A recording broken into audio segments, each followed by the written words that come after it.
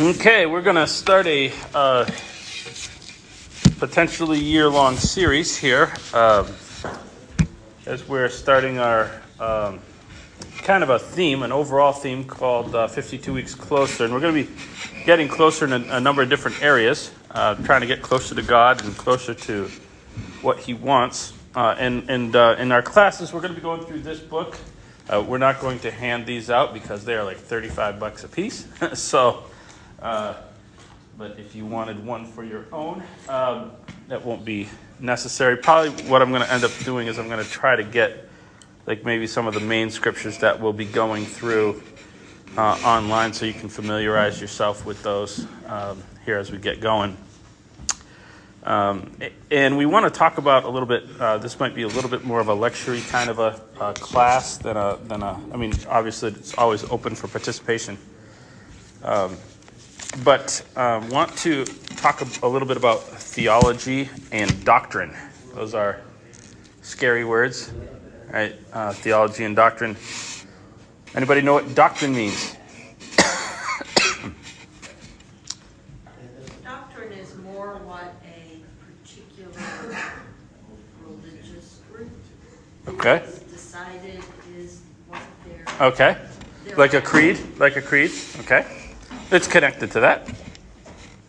Doctrine is a word that means teaching. That's all it means. And theology, does anybody know what theology means? Okay. Can you break the word down, theology?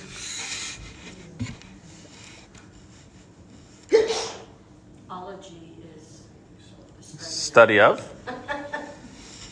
Theo is God. Is God, right. So it literally means words about God. So really, when we break it down and look at the words themselves, that neither one is a dirty word. But when you are in any type of a modern religious setting, a lot of times you use that word and people roll their eyes. Oh, one of those old people that wants to talk about theology. We don't want to talk about that in religion anymore. But they are necessary. They're not just excuse me. They're not just good words, but they are necessary words. I want to talk about some theories about doctrine, about truth, about theology, where people develop their theology and their teachings from. What does it mean to be pragmatic? This is one of the sources where people determine what a theology should be. What does it mean to be pragmatic? We hear the word a lot, right? It's used a lot maybe in political circles or culturally. Talk about someone's very pragmatic. Okay, it's kind of like practical. So pragmatic is the idea that if it works, it's true. Now, is there an element of truth to that? Okay. Well, I mean, isn't that is kind of the background of science? Don't we come up with a theory? We teach kids, in science classes. You come up with a theory, you put it you try to manufacture a experiment, and if the experiment doesn't work, well, then your theory was false, right? It's kind of, you can eliminate it. However, just because something technically works doesn't mean it's accurate. I'll give you an example. He used this example, and I thought I tried to think of a better one, and I couldn't off the top of my head. So I'll use his example. And he said, in war, a lot of times, people will motivate an army will motivate their side by telling lies about the people who are on the other side, right? Well, has that ever motivated successfully a group of people? Yes, all the time. It's always motivated successfully. So if that group went on to win the war, does that prove that the lie was accurate? Well, obviously no. It's still a lie. It's still not a correct thing that they were teaching, even if it was successful. So So pragmatism is and sometimes it does prove a thing true in a scientific experiment. So, it might do that. But it doesn't always prove that something is accurate, and it certainly doesn't prove that something is the best way. And I know that from being an electrician, you go into somebody's house, and I was whenever I go up to Woodbury, I have one of my Christmas presents is to work on house projects for in-laws, and so I was actually getting a tool to work on my wife's mom's house, and Patrick's like, well, while you're here, I have kind of an issue with my lights, and it has to do with the way things were built a long time ago, and they technically worked. They weren't really the best way to do things, when they built those houses. So you end up with problems when you try to change something, or so. Just because something technically works, it certainly doesn't mean that it would be approved if an inspector came in. Well, my lights are running. Yeah, but you've got a nickel in your fuse box, to bypass the fuse. That's not legal. That's not the right way to do it, or something. That's not what he had wrong with it. But there's people that do that. Does it work? Yep. Should you have it? Nope. There's also, the physical. Yeah. Means right. Well, not necessarily. Just because you're physically stronger than somebody doesn't mean that. Right. Yeah. Yes. That's actually another type of pragmatism. I can do this, therefore I should do this. So it's okay to do. So these are all types of pragmatism. And a lot of people think that these are sources of doctrine, of teaching. That we should hold a teaching as true spiritually or in the church because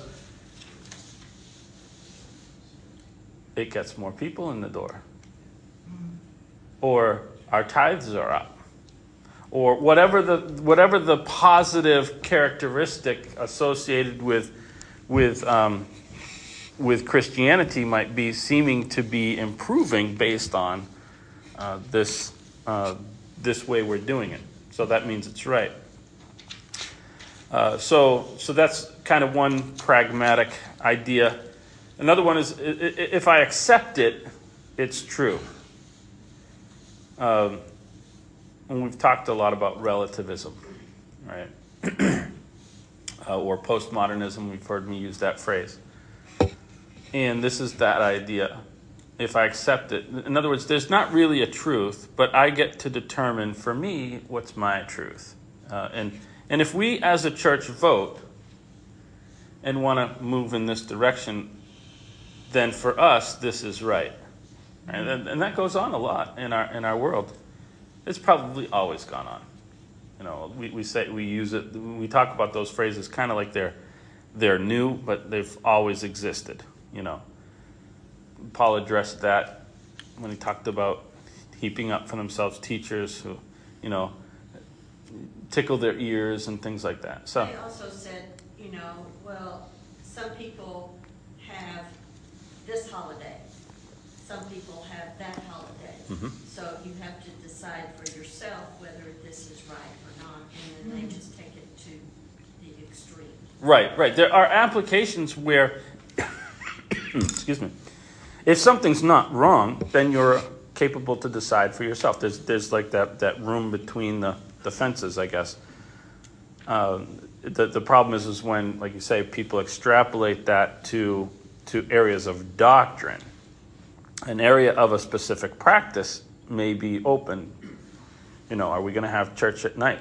Or are we going to have the Lord's Supper at the end of the service? So there's a lot of room that really there's no right or wrong.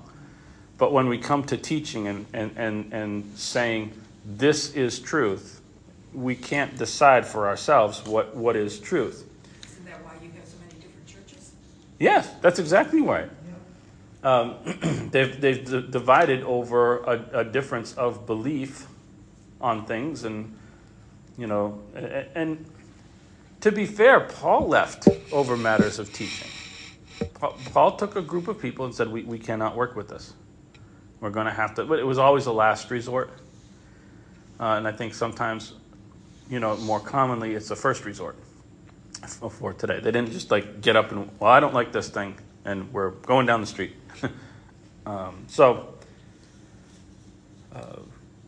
Belief in a thing and disbelief in a thing, certainly it doesn't determine its reality. It's either true or not true, regardless of what I believe about it.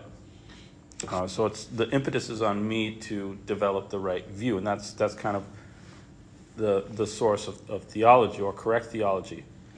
And when you look at the world today that is getting really into this idea of truth being a thing that we can determine, it's really hindering science and medicine. And it's always done that. There's a story about a guy by the name of Ignaz Semmelweis, and he's the guy that he worked in a maternity ward or something like that in Bulgaria. This is a long time ago. This is before Louis Pasteur. This is before all that. And he started washing his hands. He's like, I'm just going to wash my hands. And his infant mortality rate dropped. Like no one else had this mortality rate. But because his beliefs were such that contradicted some of the teachings of the day, some of the theology, not theology, but the medical theories, and maybe theology, I don't know, they hounded him out of a practice, and eventually where he died in a mental institution. Even though the evidence, and this is he was pragmatic, he tested a theory, and but it simply could not fit into what they wanted to accept. So, and then along a few years later comes Francisco Redi and Louis Pasteur, and basically prove him right, Franz Liszt, and prove everything right that he said.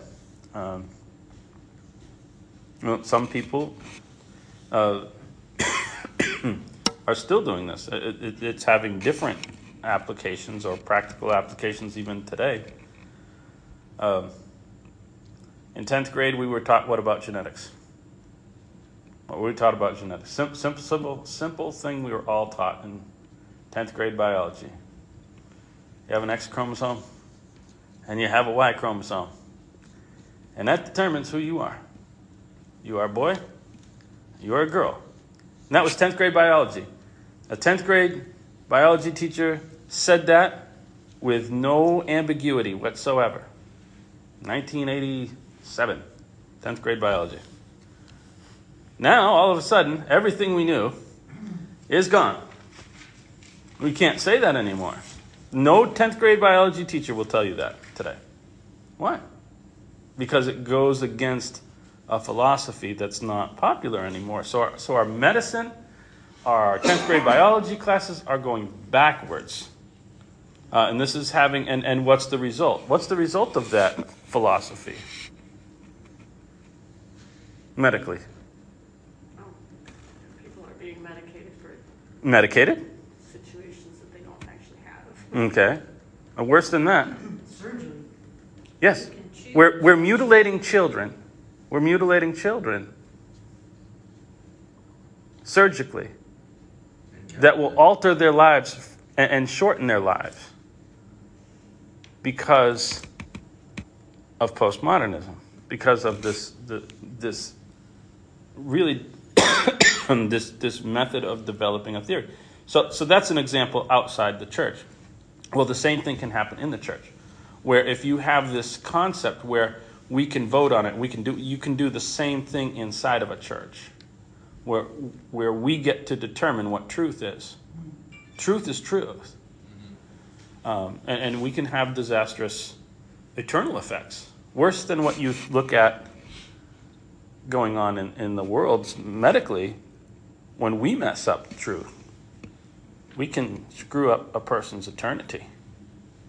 That's far worse, actually.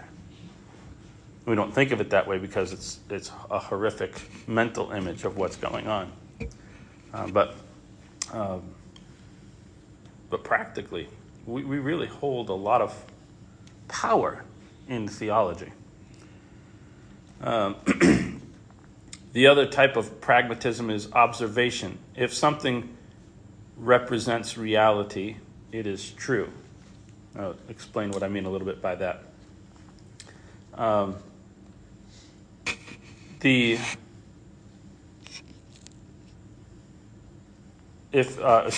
pragmatism.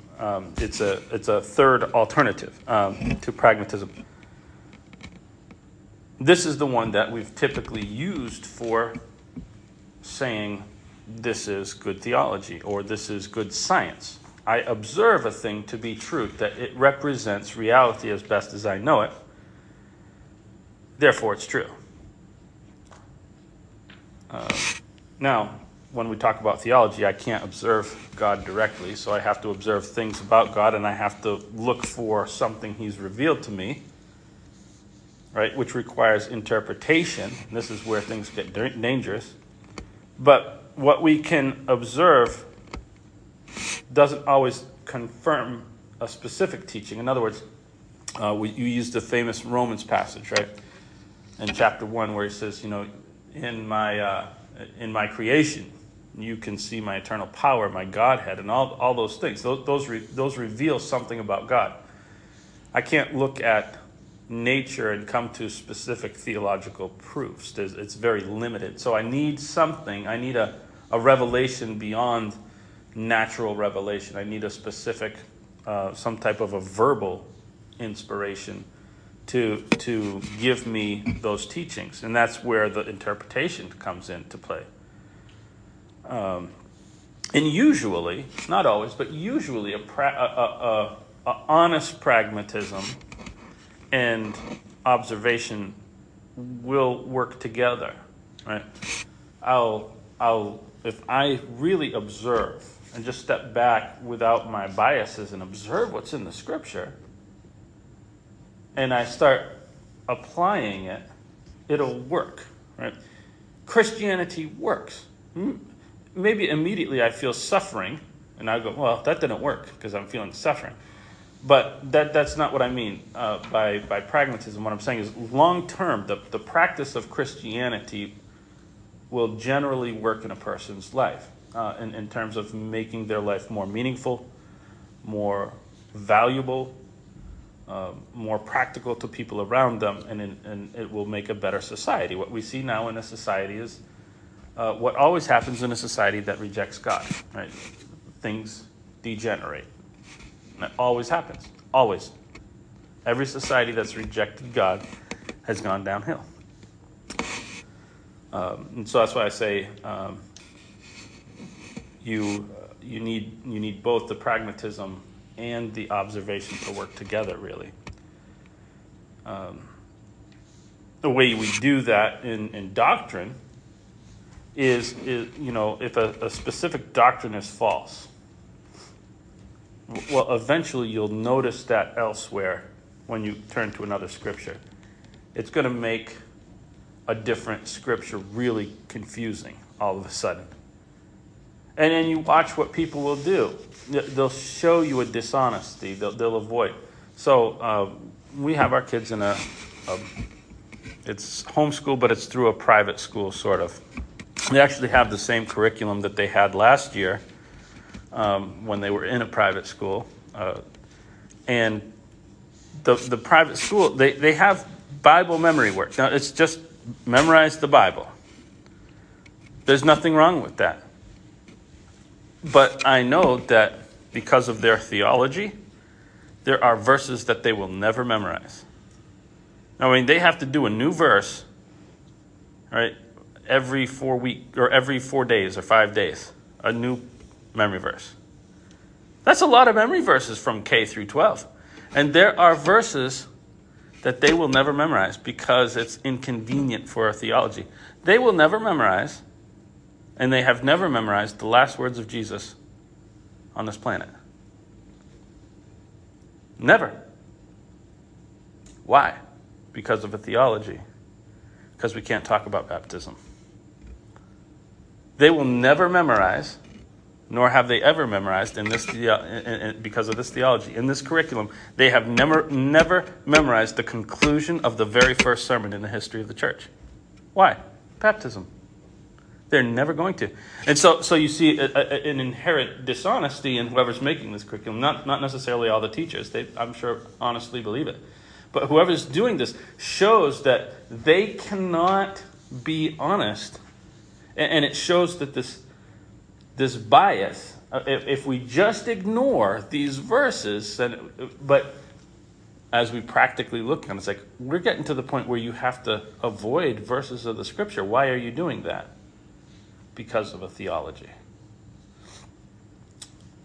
So I want to look at the possible sources of, where are the sources then? Those are the methods, as we talk about the methods of going through and developing a theology. What are the sources of my teaching?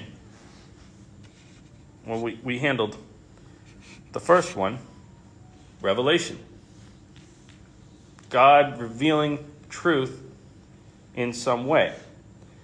Well, let's get more specific. What are the two ways God can reveal a specific message about some teaching? What are the two ways God could do that? Prophecy. Okay, so a direct message to me. Andrew, I want you to say this on Sunday morning. Right? How often have we prayed or heard a prayer in Sunday? Give Andrew or give a preacher X the words to say. You ever heard someone pray that? Someone is praying for me to get a direct revelation as I'm walking up there. Okay, that's one type. And God has done that. Jesus said, listen, don't even think about your sermon. Don't think about your main divisions or any of that. Don't think about your text. Because you're going to stand up and you're not going to know what you're going to say. And you're going to open up your mouth and this wonderful sermon is going to come pop right out. Let me tell you, I've had to do that once. And that was a time where there were 3 preachers. And we went in a rotation. And I was not on the schedule that week. But the guy who was supposed to be forgot. He thought it was the previous person. So I bit the bullet and got up. I'm the fresh out of Bible college student. So I got up and I'm like, well, here we go. I got the song service to get a sermon together. And actually, no, I don't even think I had the song service. I think we all just looked at each other after the songs were over. And I'm like, oh boy, the worst sermon I've ever preached. And it was also the longest sermon. I just did not know where to cut it off. I don't know. I'm just going to start talking, and I don't know if anybody got anything out of it, maybe. The good thing about the Bible is you can get anything out of it. But I don't have that gift. I don't suggest that for a sermon preparation. That's my experience. I've never experienced God giving me the words to say. So there's direct messages. How could I determine the validity of that message? How would I know? I really wouldn't. I don't have access to the types of things that the apostles had access to determine validity of messages. I think part of it, too, is it a new revelation that you are proclaiming? Okay. Which would be hard to prove. Otherwise, to me, when people are saying, give him the words to... I know what they mean by that, but... To, yeah. remember what you've studied. Or I do believe that God does that. It's biblical from that And I've had times where it's not necessarily a divine revelation or anything like that, but I've had something in my notes and just like something pops into my head, a better illustration, and I'm just like, okay, I'm going to wing it. I've had times where I've lost my place on my page and skipped over something, and I'm like, man, I'm really glad that I skipped that. It's like it didn't really have a flow, something like that. I don't know if that's God doing that or if it just worked out or whatever, but I think certainly God can do that. What I am saying is I don't think God gives me specific information. I just, again, I have limited experience, but my experience has always been that I don't have that. I think when that thought is expressed in a prayer, it's the memory they hope that the... Yes. I think probably... It's not a revelation. Yeah. No, but... And as you get older, you'll find you need more help. Yes. But I do believe that sentiment probably originates within religions that do believe that. That do believe that the preacher gets up and gets messages. And God speaks to them. Things like that. There are religions that actively teach that. So, Andrew, yeah. thoughts? Can I? Yeah, sure. Absolutely. This is open. I think it's interesting because I think the idea of it winds up getting perverted into like an individual. Yes. Having, speaking for God, right? Like the Pope, right? Like for instance, right? Yeah. Like an example, like you become the vicar of Christ. But for me, what I've come, at least from my experience, what I come to understand is that in the Bible, God's used donkeys to talk to people. Right. Right? I would think I'm more elevated than a donkey. I would hope so. Right? But it also says that the Spirit interprets groans. Like even if whatever it is that you think that you're saying, right, can be interpreted by someone else in the way that God wants them to hear it, right? There's some scripture that might be so completely or a message, and somebody's saying, "Oh, you're preaching to the choir," right? That type of thing.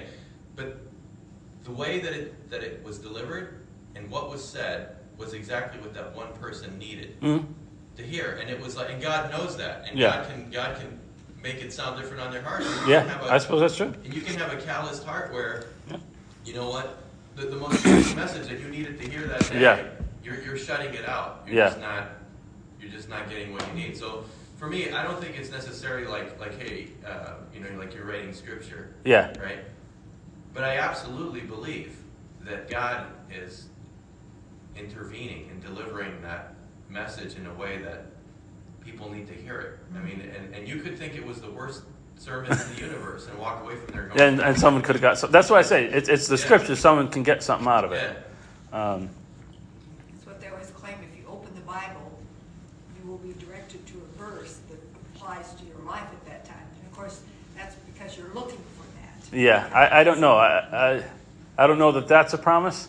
But I mean, not a promise, but a lot of people feel that way. Sure. Because yes. when they do it, they are able to find... Right, and I think you're right. There's a certain self-fulfilling prophecy to that. Like, seeking you shall find. Yeah. It's knocking kind of like... the door shall be open. And almost every scripture you can probably... And there is... Right, there's always application and stuff. Can I make another... Sure, absolutely. Another thought. I was thinking about... This is going back to an earlier comment that you made about the, it's like truth. And whether or not something actually, if it's lacking God, it'll fizzle out. It'll eventually die. And I was trying to find where was this scripture, because I remember it was in Acts, but it was Gamaliel. I thought it was Nicodemus, but it was Gamaliel. Yes. And he was, and they were all like, having a meeting about what do you do about these Christians? They're all getting popularity, and he basically said, the point was that. He said, and now I say to you in Acts 5, verse 38, keep away from these men and let them alone, for if this plan or this work is of men, it will come to nothing. But if it is of God, you cannot overthrow it, lest you even be found to fight against God. Right, yeah. And it changes your, that type of faith that he had and what he believed. I mean, that's just demonstrated, hey, look, we are on the side of right here. We don't want to be on the side of wrong, and if what these guys are saying is from God, it'll last. It'll teach us. But if we sit there and let it happen, right, in faith, then God will destroy it, right? It'll work itself out to be nothing because it can't last if it's not from God. So I thought that was inspiring because a lot of times we want to we want to fight for the truth, but the truth only needs to be spoken. I've heard that before. The truth doesn't need a defense. All the truth needs is to be spoken, right? And it'll defend itself, right? But that's an interesting thought. Kind of trying to figure out where I left off here. So we're talking about direct messages versus the Bible. Obviously, we know we get stuff from the Bible. We spent a little bit of time there. I want to go back to the direct messages, the idea that God speaks to me. And there's a thought that I've heard a lot that says, I don't contradict the Bible. That's how I know if I get a divine thought, it doesn't contradict the Bible. If I left our kids in charge, we had to go somewhere. We're going to have a situation here shortly. Katie's got a job. So Monday nights, the kids are going to be by themselves for several hours. That's going to be a situation that happens, right? So let's say I leave Adelaide in charge. And I give these directions. I give a list of directions. Now, she adds her own thing to it. She doesn't contradict. Every direction I gave gets accomplished and done, but she adds to it. It doesn't contradict. She doesn't get to say, well, that's from Dad and Mom, because it doesn't contradict what they said. No, that's an addition. That's you made it up kind of a thing. So that is kind of I guess it's a red herring idea. But I've heard that a lot going back to, we talked about people who are inspired. I had a friend who would take me to visit other churches in college and try to stir up debates, and so he could watch the fun unfold. And I went to a church that was Lively Stone Apostolic. It was like 7 people. The guy was an apostle. He was a prophet. He was everything. He was all rolled up into one. And they had this same idea of this guy had divine inspiration and direct messages and all these things. So I've just encountered these kind of ideas a lot, and they all kind of crack underneath really scrutiny. The other source of theology is what people refer to. I want to turn to Matthew chapter 7. 21 through 23. And we're going through less scripture today. It's just introductory material that will change. Matthew chapter 7.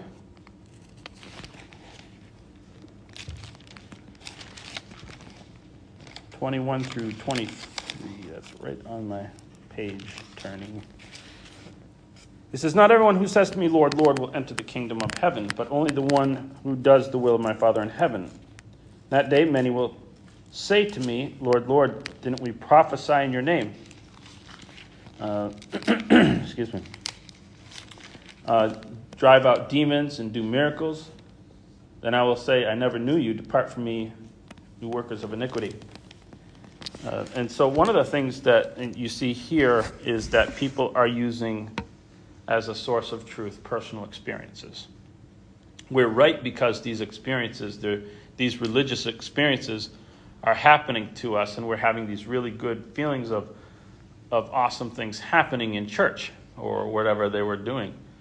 And we, I think, sometimes struggle with this. How do I say that this church is wrong when good things seem to be coming from their movement?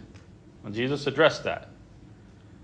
Rightness or wrongness is not based on how good your religious experience is. You be having the greatest religious experience, and people can be one, and people can be a sinner can be converted by a person who's not going to find themselves in the same location. And he addresses, like, you're a lawbreaker. That's how I determine things. So, personal experience is not a source. This is a source, is kind of a pragmatism. It's working, so I'm right.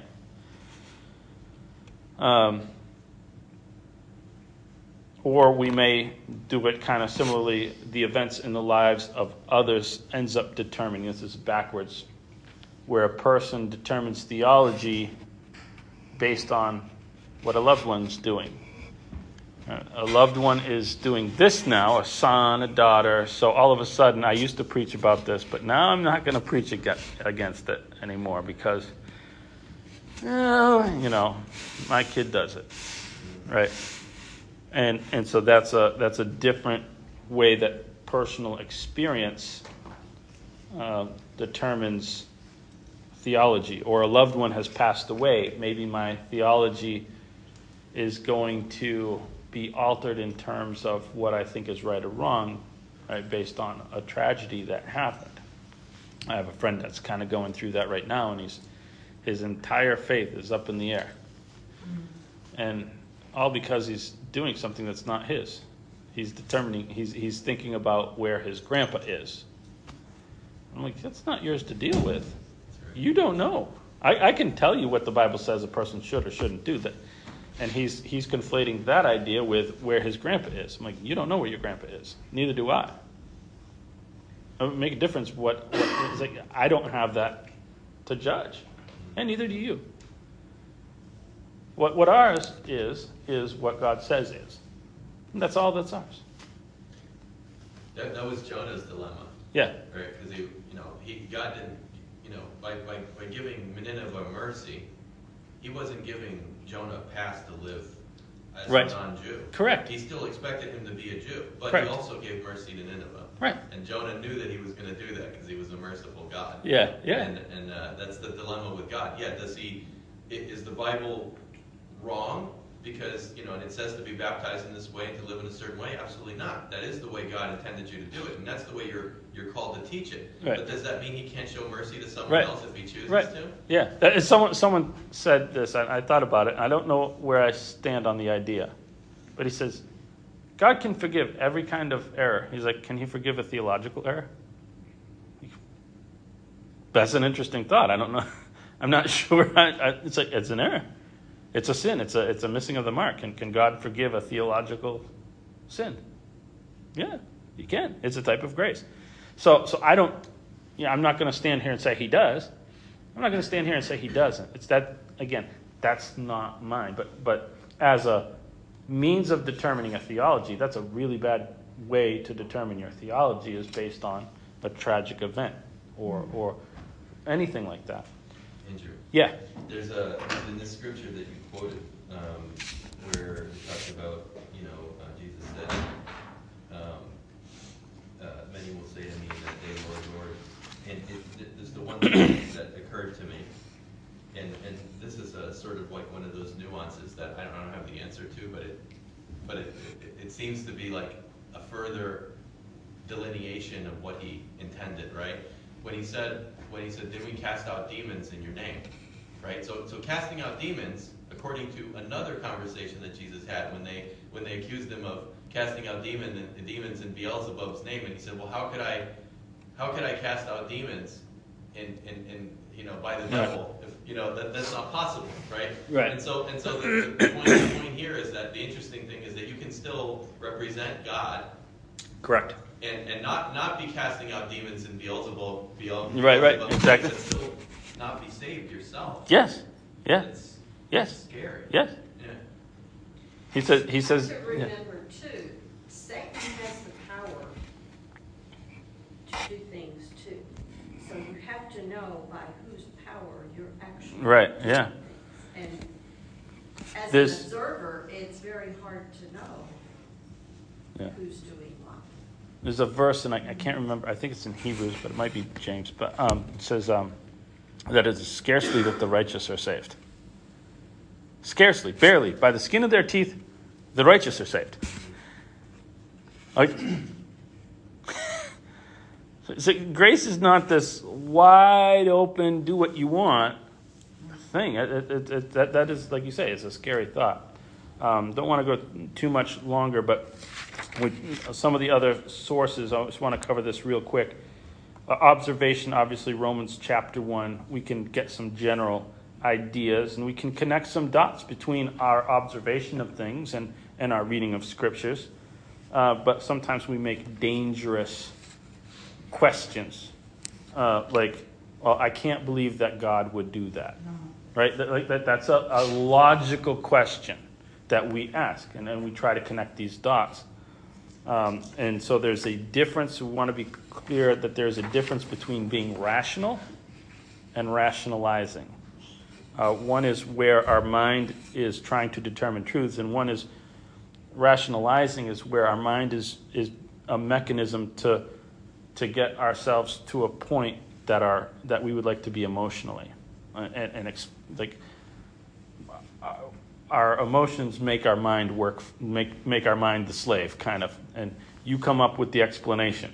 That's your job. Your mind has to provide the explanation for why I can do this, or why this person can't do that, or whatever the rationalization is. And the other one is prevailing opinion. The majority believe this, so this is truth. And this is, we are shaped by culture. It's so hard to override the majority.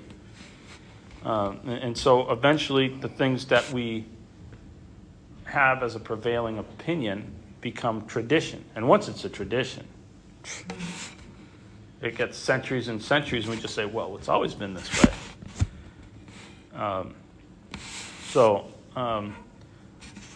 Want to just kind of go through formation of doctrine really fast. I think the first step when we're trying to form doctrine is to answer two important questions. One, what is my primary source of truth? What is it when I come down to it? What is the thing that's going to be the bedrock for determining other things? And how absolute is my reliance on Scripture? And by that I mean, if Scripture disagrees with me, am I willing to go, I know I really feel this strongly, but this seems to be opposing me. We get to bedrock knowledge, formation of doctrine. I think going through, if you're teaching someone new, going through the bedrock information, knowing the basic history of the Bible and events, knowing before we even get to the heavy stuff. A lot of people want to dive into the heavy stuff. Don't start with the heavy stuff. Get your basic bedrock knowledge down. Then start asking the heavy questions, because you're going to ask the deep theology. And if you don't have a framework from which to understand the basic concepts, how do the Old Testament and the New Testament interact with each other, things like that, you're going to make major errors, not understanding how these things work together. So we're going to dismiss there. We're kind of a little over by a couple of minutes. Thank you for your thoughts.